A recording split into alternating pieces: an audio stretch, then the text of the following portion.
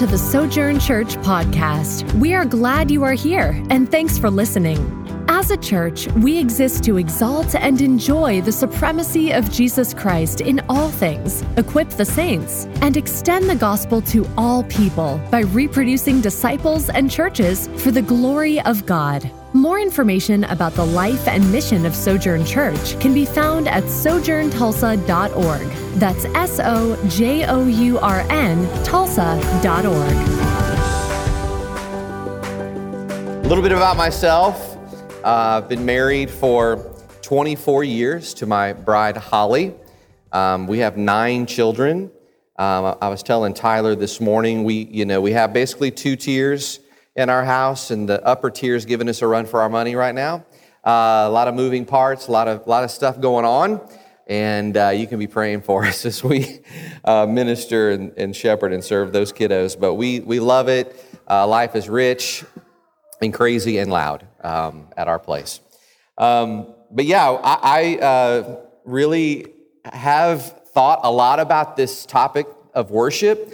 In part with what Sankey mentioned earlier, really the first part of my vocational ministry was worship. Even during my call to church planting, I was asked to help start a worship arts program at my alma mater in St. Louis. And so even as I was pursuing the church planting thing as a resident at the church we were part of, I was helping build this other thing that had everything to do with worship. And one of the things that we had to figure out really quickly is, what are we going to tell young people about worship as they get ready to move into, vocational ministry, if that's what the Lord calls them to? And it's really interesting, Brother Brad, your name, right? Brad really has already preached my sermon this morning as he did his introduction before the first song. Because one of the things that had been growing in my own heart, one of the things that I was having a deeper conviction about, was the reality that worship is more than just singing. And I actually had this thought as we were worshiping this morning. It's not that singing isn't worship. Worship is no less than that.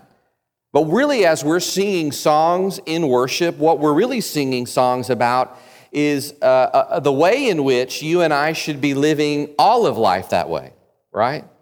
When we say, "Bless the Lord, O my soul," that's a way for us to communicate something that should be true in all of life for us. We're just singing it, right? But that's what gets us caught up, because we're singing a song in worship, sung worship, and we start to reduce worship to only singing or only other forms of expressions of worship. And up until church planting, that was my world. I thought a lot about what is worship, how do we decide what we're going to sing in order to help people worship. And I have come to the conclusion, the conviction, and this is the big idea this morning, and that is, worship really is just another way to describe every aspect of what we should be doing in our lives. Matthew 5:16 says, "Let your light so shine before men that they may see your good deeds and give glory to your Father in heaven." And here's how pastor and author John Piper connects that to worship. He says, all of life is the outshining, or you could say it the other way, the shining out of what you truly value, what you truly treasure, what you truly cherish. Therefore, all of life is worship. All of life is worship. So the question before us this morning is that true? What does the Bible have to say to us about that idea, if it's true? And what could look different for us after today if we saw that all of life is worship? Sojourn, you have been looking at the different rhythms or postures of the Christian this summer in the Psalms, and Sankey has asked me to speak on the posture of worship this morning. So, if you have your Bibles or electronic devices, I want to invite you to turn to Genesis chapter 4. That should be pretty easy. That's the first book in the Bible if you're new to the Scriptures.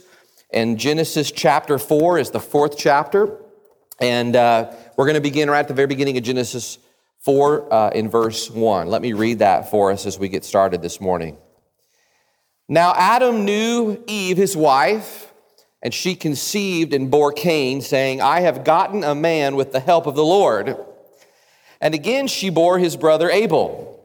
Now Abel was a keeper of sheep, and Cain a worker of the ground. And in the course of time, Cain brought to the Lord an offering of the fruit of the ground, and Abel also brought of the firstborn of his flock and of their fat portions. And the Lord had regard for Abel and his offering, but for Cain and his offering he had no regard. So Cain was very angry, and his face fell, and the Lord said to Cain, Why are you angry? And why has your face fallen? If you do well, will you not be accepted? And if you do not do well, sin is crouching at the door.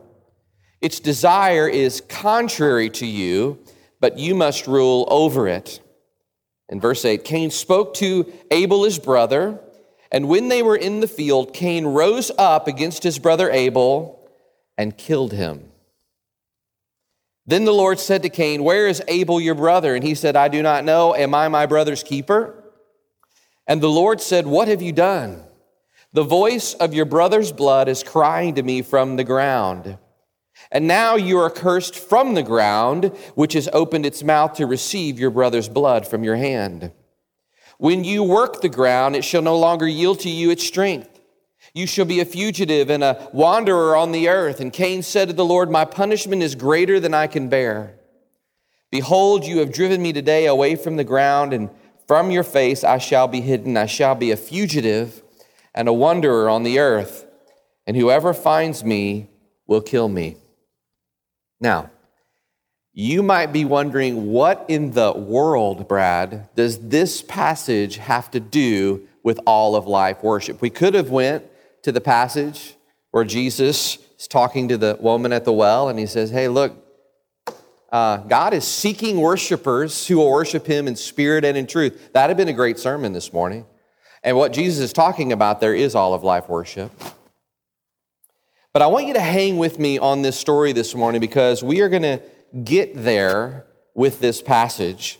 And as we look at this passage, I really want to invite you to see three things this morning. And the first is this: all of life worship finds its end in God. All of life worship finds its end in God. Second, all of life worship is pure in heart towards God. And third, all of life worship is incompatible with unrepentance before God. When you look at the book of Genesis, you can really break it down into four big sections. You have the creation account and the first families, the life of Abraham, the life of Jacob, and then the life of Joseph. And our passage today is found in the very first part of Genesis, and in particular, in the context of the first families of the Bible. In fact, the first family of the Bible. What is really fascinating to me about the book of Genesis is that as the first book of the Bible, we are going back to the very beginning of everything, right? And as we do that, we are getting a glimpse and an understanding of why the world is the way that it is. Genesis truly is all about beginnings, and in order to make sense of the world, you have to start there with Genesis. Now, right before our passage today in Genesis 4 is Genesis 3, right? Genesis 3, you know, if you're familiar with the Bible, describes the fall of our first spiritual parents. Adam and Eve take the bait.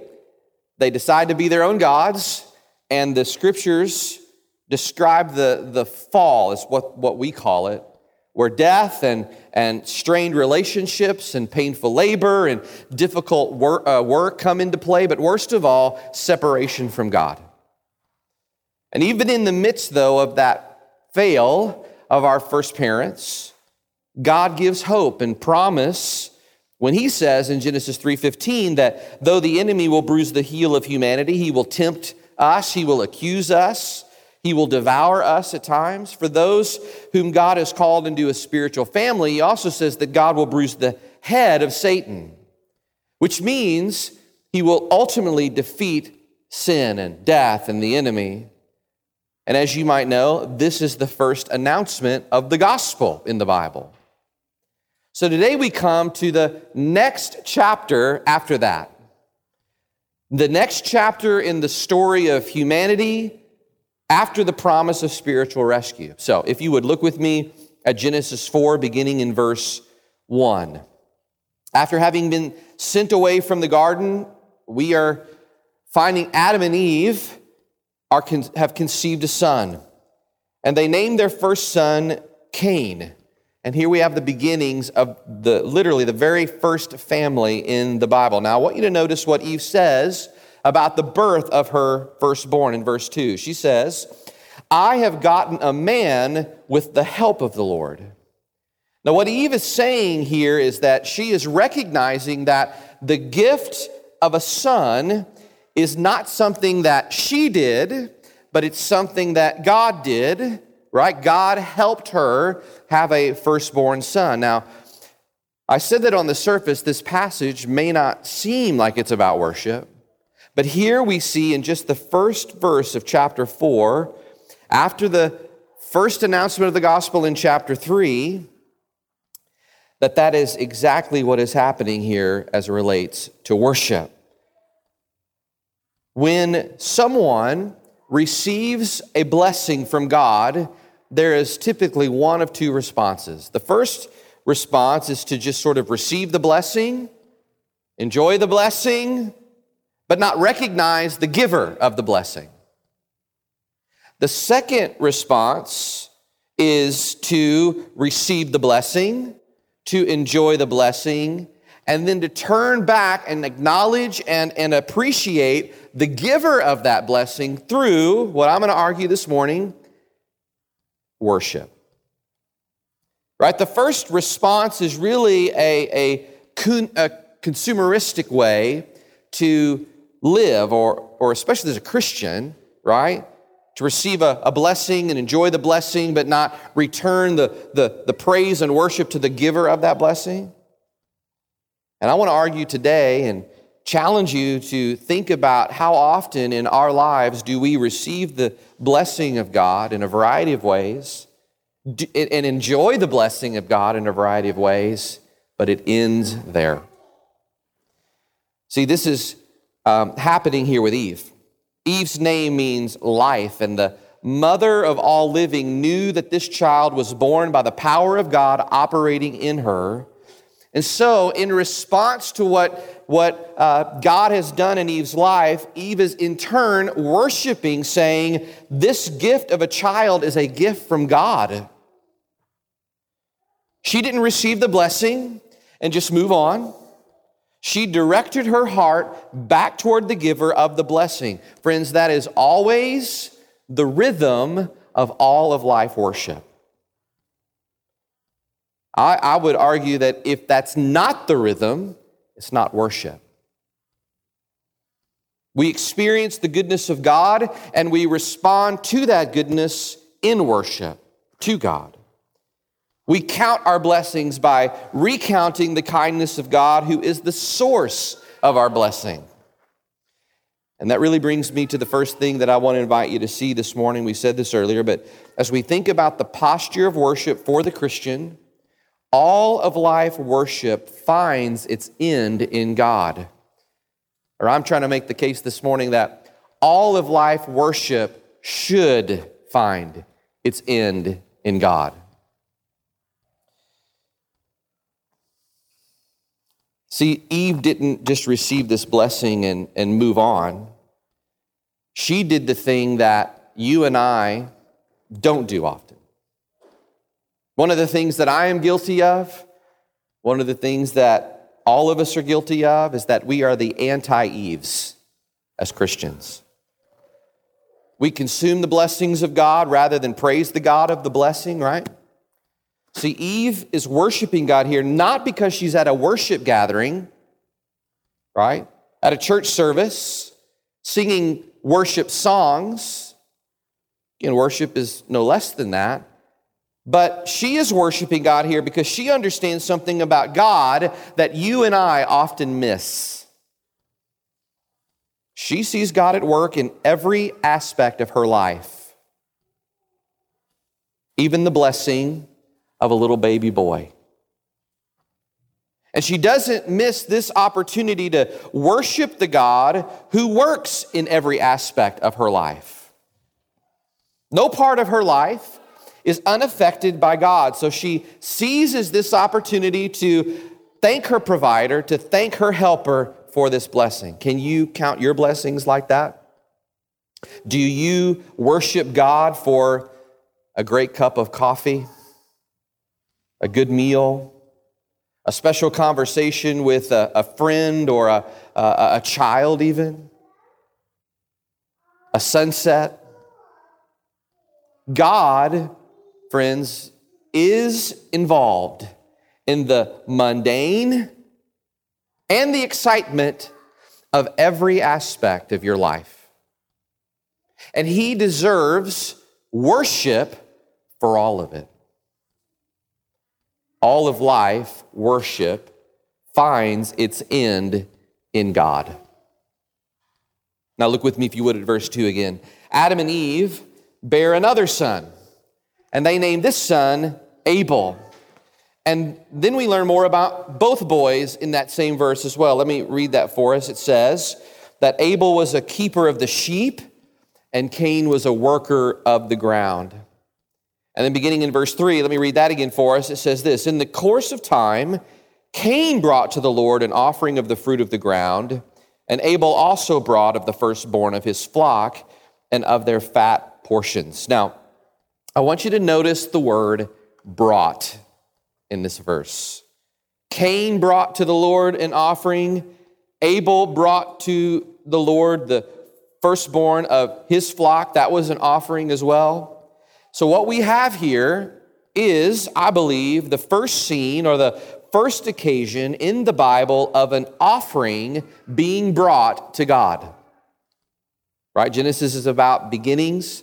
This is the beginning of this idea of bringing an offering to the Lord. And again, this passage, or these verses that we just read, doesn't on the surface seem to maybe have to do with the idea of worship. But guess what an offering is? Worship. Or we could say it this way: it is an act of worship. And so Cain and Abel bring their offerings to God as an act of worship. And what happens?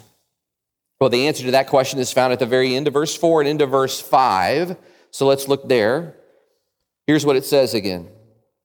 And the Lord had regard for Abel and his offering, but for Cain and his offering he had no regard.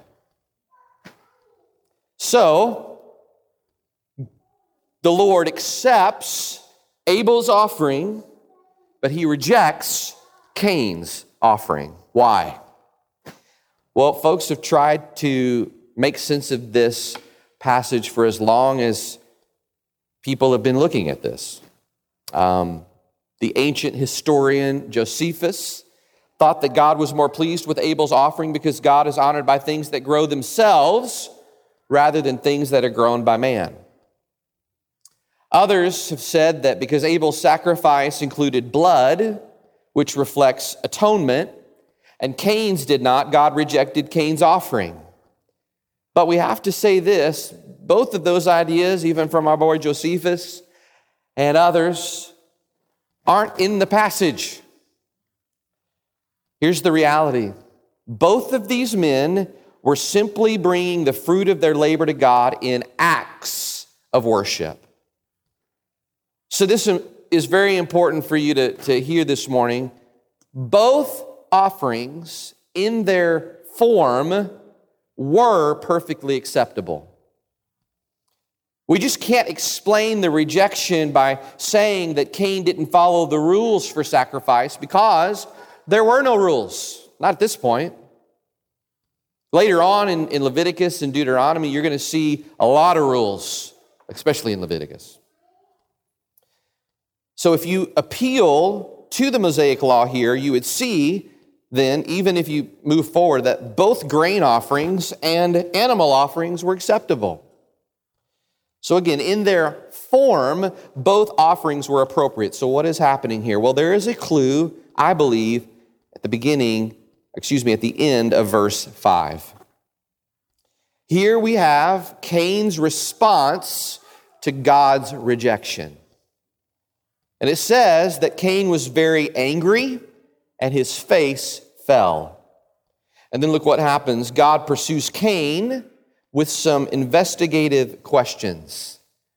It reminds me of what happened in chapter 3 of Genesis whenever God pursues Adam with questions and Eve with questions. These are questions meant to bring about repentance and confession. These are not questions that are like a hammer being driven down, but rather an invitation into coming clean.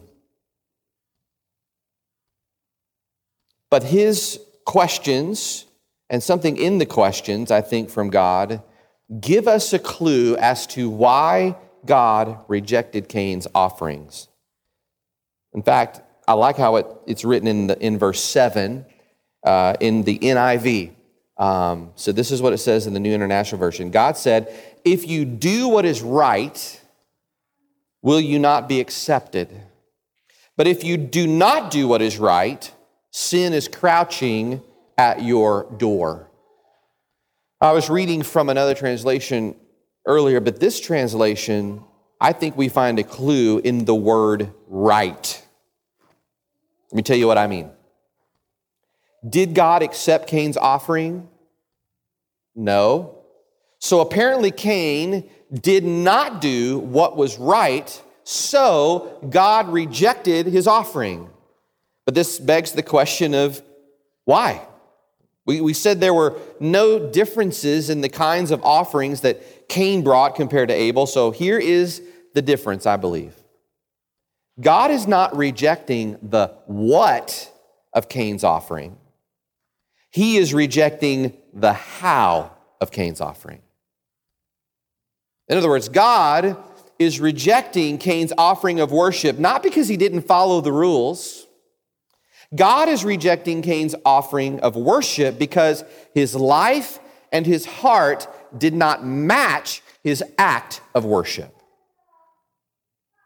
It's interesting, the New Testament actually helps us out with this Old Testament story.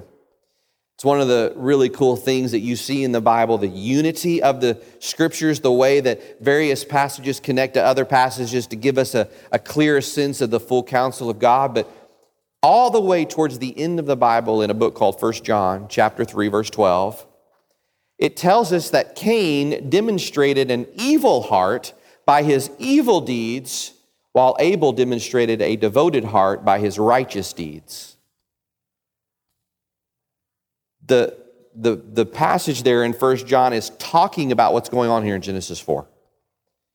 And then in another place, in Hebrews 11:4, it says that Abel offered his sacrifice by faith and was commended as righteous because of it. Here's the second thing that I want to invite you to see this morning. All of life worship is pure in heart towards God. Again, we could say it this way: all of life worship should be pure in heart towards God, but often it's not. What we actually see here in Cain is the opposite of that idea, right? Cain's heart and life did not love God. They were disconnected from him. Cain did not have an authentic love for God, and so God did not accept Cain's worship. Really, a better way to say it is that God, couldn't accept his worship. God he can't accept empty external worship that is not really about him. So God is actually showing us the opposite of what authentic worship looks like here to show us what authentic worship should look like. Are you with me? So here's what happens, friends. If our hearts are disconnected from God, we're just like the Pharisees that Jesus gets after in Matthew 15. Remember what he said to them? He said, "These people honor me with their lips, but their heart is far from me.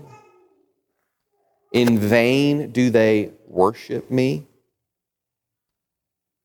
See, it's possible to look like you are honoring God on the outside, but on the inside, you're far from him.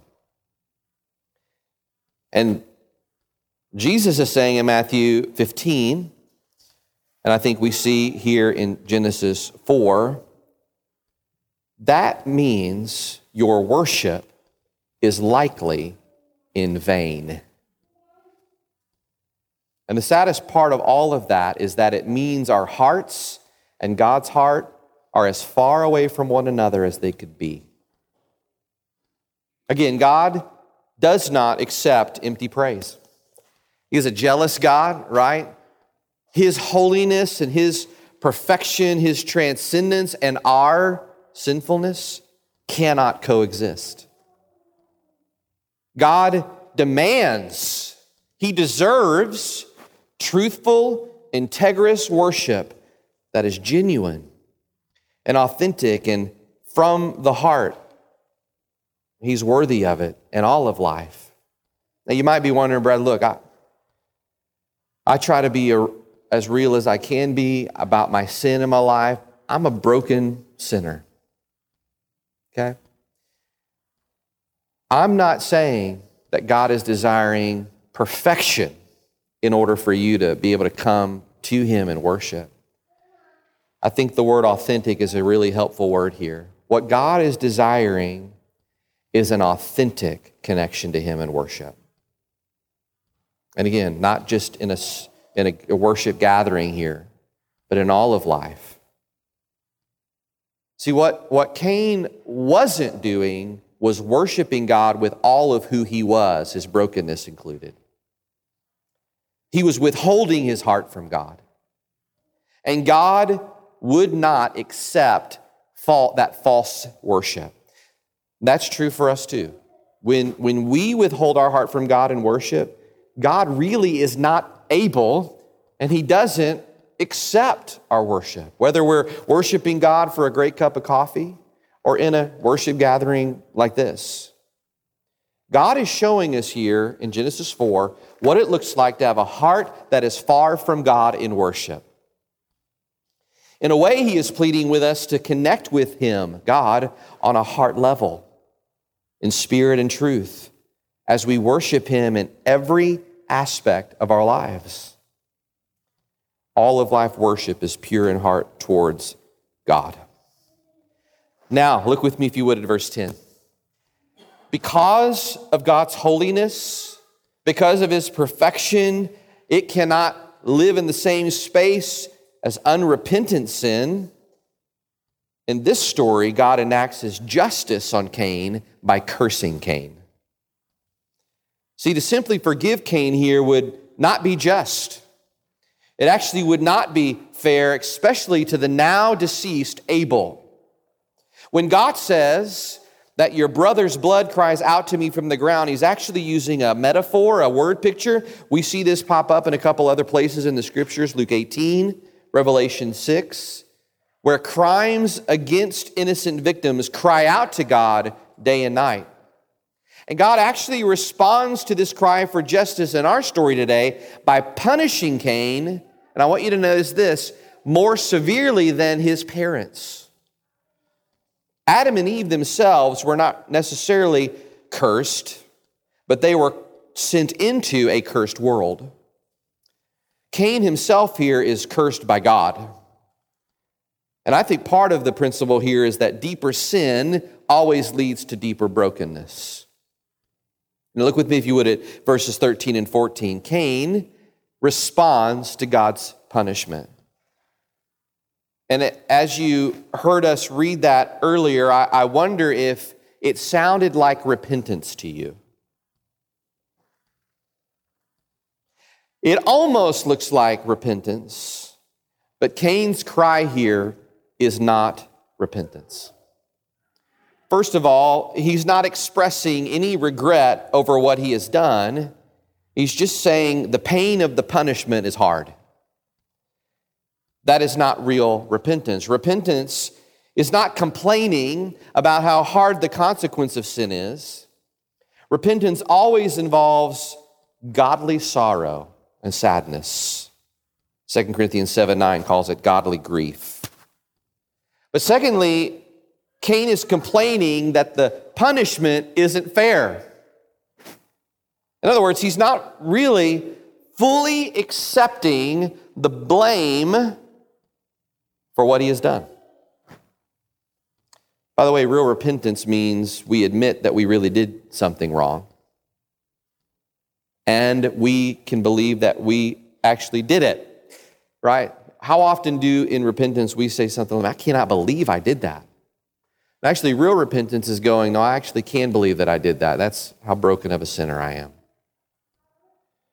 So we see that Cain is still refusing to worship God rightly here. He brings an acceptable offering to God, but with the wrong posture of heart, and God rejects his offering. And instead of coming clean about the posture of his heart, Cain takes matters into his own hands, and this is, by the way, the trajectory of a heart that is far from God. And this is a tragic thing that happens here. Cain takes matters into his own hands and he kills his brother. And then he engages in false repentance. This is, again, the anti-Eve of our story. Cain's heart is so bent away from God that he can't see God's attempts to woo him back towards forgiveness. And again, we're seeing the inverse of what real worship looks like here. This brings me to the last thing that I want to invite you to see this morning. All of life worship is incompatible with unrepentance. All of life worship is incompatible with unrepentance. So let's just talk about what that is. What is unrepentance? And how is it opposed to worship? How does it get in the way of you and I living a life of worship? Well, here's some ways that I think unrepentance plays itself out in our lives. And I'm going to speak in first person because these are true of me. But I think it's also helpful for you to hear the word I because you can put yourself in the same spot pretty quickly. First, defending. This is what someone who is defending their sin is doing and why it's unrepentance. I find it difficult to receive feedback about weaknesses or sin. When confronted, my tendency is to explain things away, to talk about my successes or to justify my decision. And as a result, people are hesitant to approach me, and I rarely have conversations about difficult things in my life. That's one form of unrepentance. Another form of unrepentance is what I would call faking. I strive to keep up appearances and maintain a respectable image. My behavior to some degree is driven by what I think others think of me. I also do not like to think reflectively about my life. And as a result, not many people know the real me. I may not even know the real me.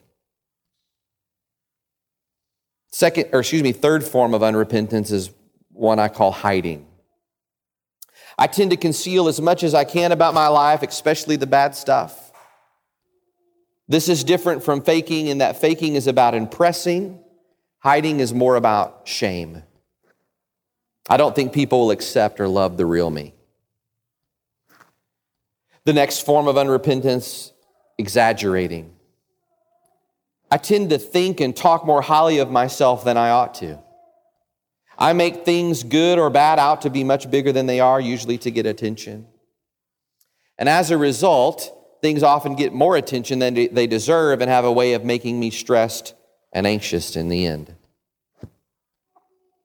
Next form of unrepentance is what I would call blaming. I am quick to blame others for sin or circumstances. I have a difficult time owning my contributions to sin or conflict. There is an element of pride that assumes it's not my fault, or an element of fear or rejection if it is my fault. And then the last form of unrepentance would be downplaying. I tend to give little weight to sin or circumstances in my life as if they are normal or not that bad. As a result, things often don't get the attention they deserve. They have a way of mounting up to the point of being overwhelming. Where do you find yourself in that list? What would you say is the form of unrepentance that you struggle with the most? Is it defending? Is it faking? Is it hiding? Is it exaggerating? Is it blaming? Is it downplaying? By the way, make sure that you're answering this question for yourself this morning. One of the things the enemy does whenever we start to move into a place where we can be the anti-Cain, and that is to repent well, is that we start thinking of other people that need to hear what we just heard, not us. So where do you find yourself? Maybe you exaggerate. Maybe you're a blamer. Maybe you downplay your sin, but I think it should be clear, it's becoming clear, hopefully, that those forms of unrepentance are absolutely going to get in the way of your ability to live a life of worship towards God, right? Do you see how they're opposed to worship? Unrepentance always keeps us at arm's length with others, but more importantly, God. It keeps us at a distance from Him. So it follows that true and pure, all of life worship cannot coexist with unrepentance. God's holiness and our sin can't be in the same room, so to speak. But here's the good news, friends. The gospel calls us to and empowers us for true repentance. It shows us how and gives us the strength for closing the gap between our sin and God. And true repentance is motivated by true godly sorrow, not just selfish regret. It's concerned with the heart, not just with external actions. And ultimately, it's looking to Jesus for deliverance from the penalty and the power of sin. So instead of defending or faking or hiding or exaggerating or blaming or downplaying, true gospel repentance moves us to realize, I did do that. And to repent, Lord, forgive me. You are my only hope. All of life worship is incompatible with unrepentance. So what do you need to repent of this morning to cultivate a heart of worship in all of life? Let's end here this morning. You don't have to turn there, but listen to this from Hebrews chapter 12, beginning in verse 22. But you have come to Mount Zion and to the city of the living God, the heavenly Jerusalem, and then skipping down to verse 24, and to Jesus, the mediator of a new covenant, and to the sprinkled blood that speaks a better word, listen to this, than the blood of Abel. It's almost as if the author of Hebrews has read Genesis 4. He references Abel, right? And here's what I believe the writer of Hebrews is saying here. Jesus, the ultimate Abel, the ultimate man of faith, the only innocent man ever to live, came into our world, and we, like Cain, killed his brother, killed him, Jesus. But this was not a random accident. This one, Jesus, came into our world to be a substitute, to bear the curse that we, the Cains of this world, deserved.